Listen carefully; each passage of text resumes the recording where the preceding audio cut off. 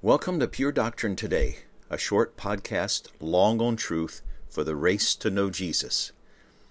What do you think about yourself? We live in a culture that for many years has been all consumed with self.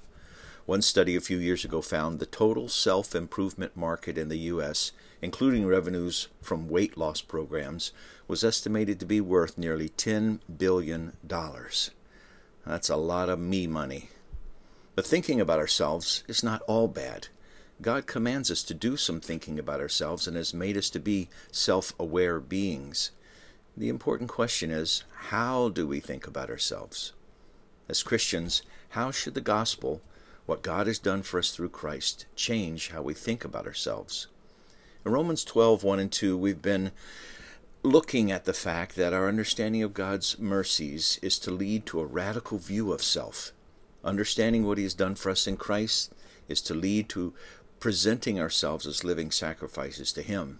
Every day is to become a Lord, how can I love you by serving you today kind of day. But we have to fight a war to live for God this way because the world around us wants to conform our thinking. The world tries to squeeze us into the mold of thinking we're the center of the universe.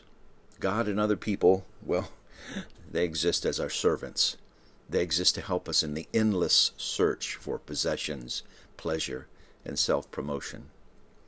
In The Narcissism Epidemic, Living in the Age of Entitlement, the authors write, on a reality TV show, a girl planning her sweet 16th celebration wants a major road blocked off so a marching band can precede her grand entrance on a red carpet.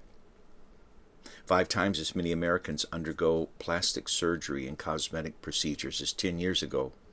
And ordinary people hire fake paparazzi to follow them around to make them look famous.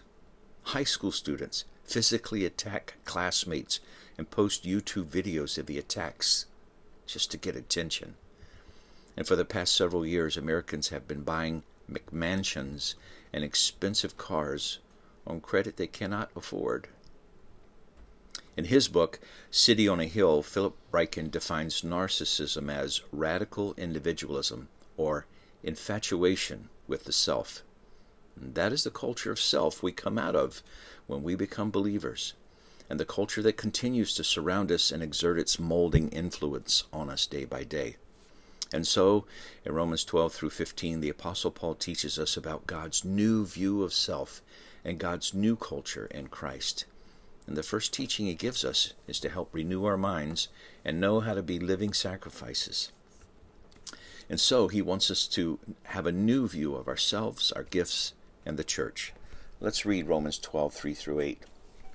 For by the grace given to me, I say to every one among you not to think of himself more highly than he ought to think, but to think with sober judgment, each according to the measure of faith that God has assigned.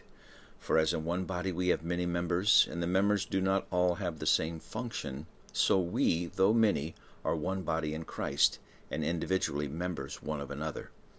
Having gifts that differ according to the grace given to us, let us use them, if prophecy, in proportion to our faith, if service, in our serving, the one who teaches in his teaching, the one who exhorts in his exhortation, the one who contributes in generosity, the one who leads with zeal, the one who does acts of mercy with cheerfulness.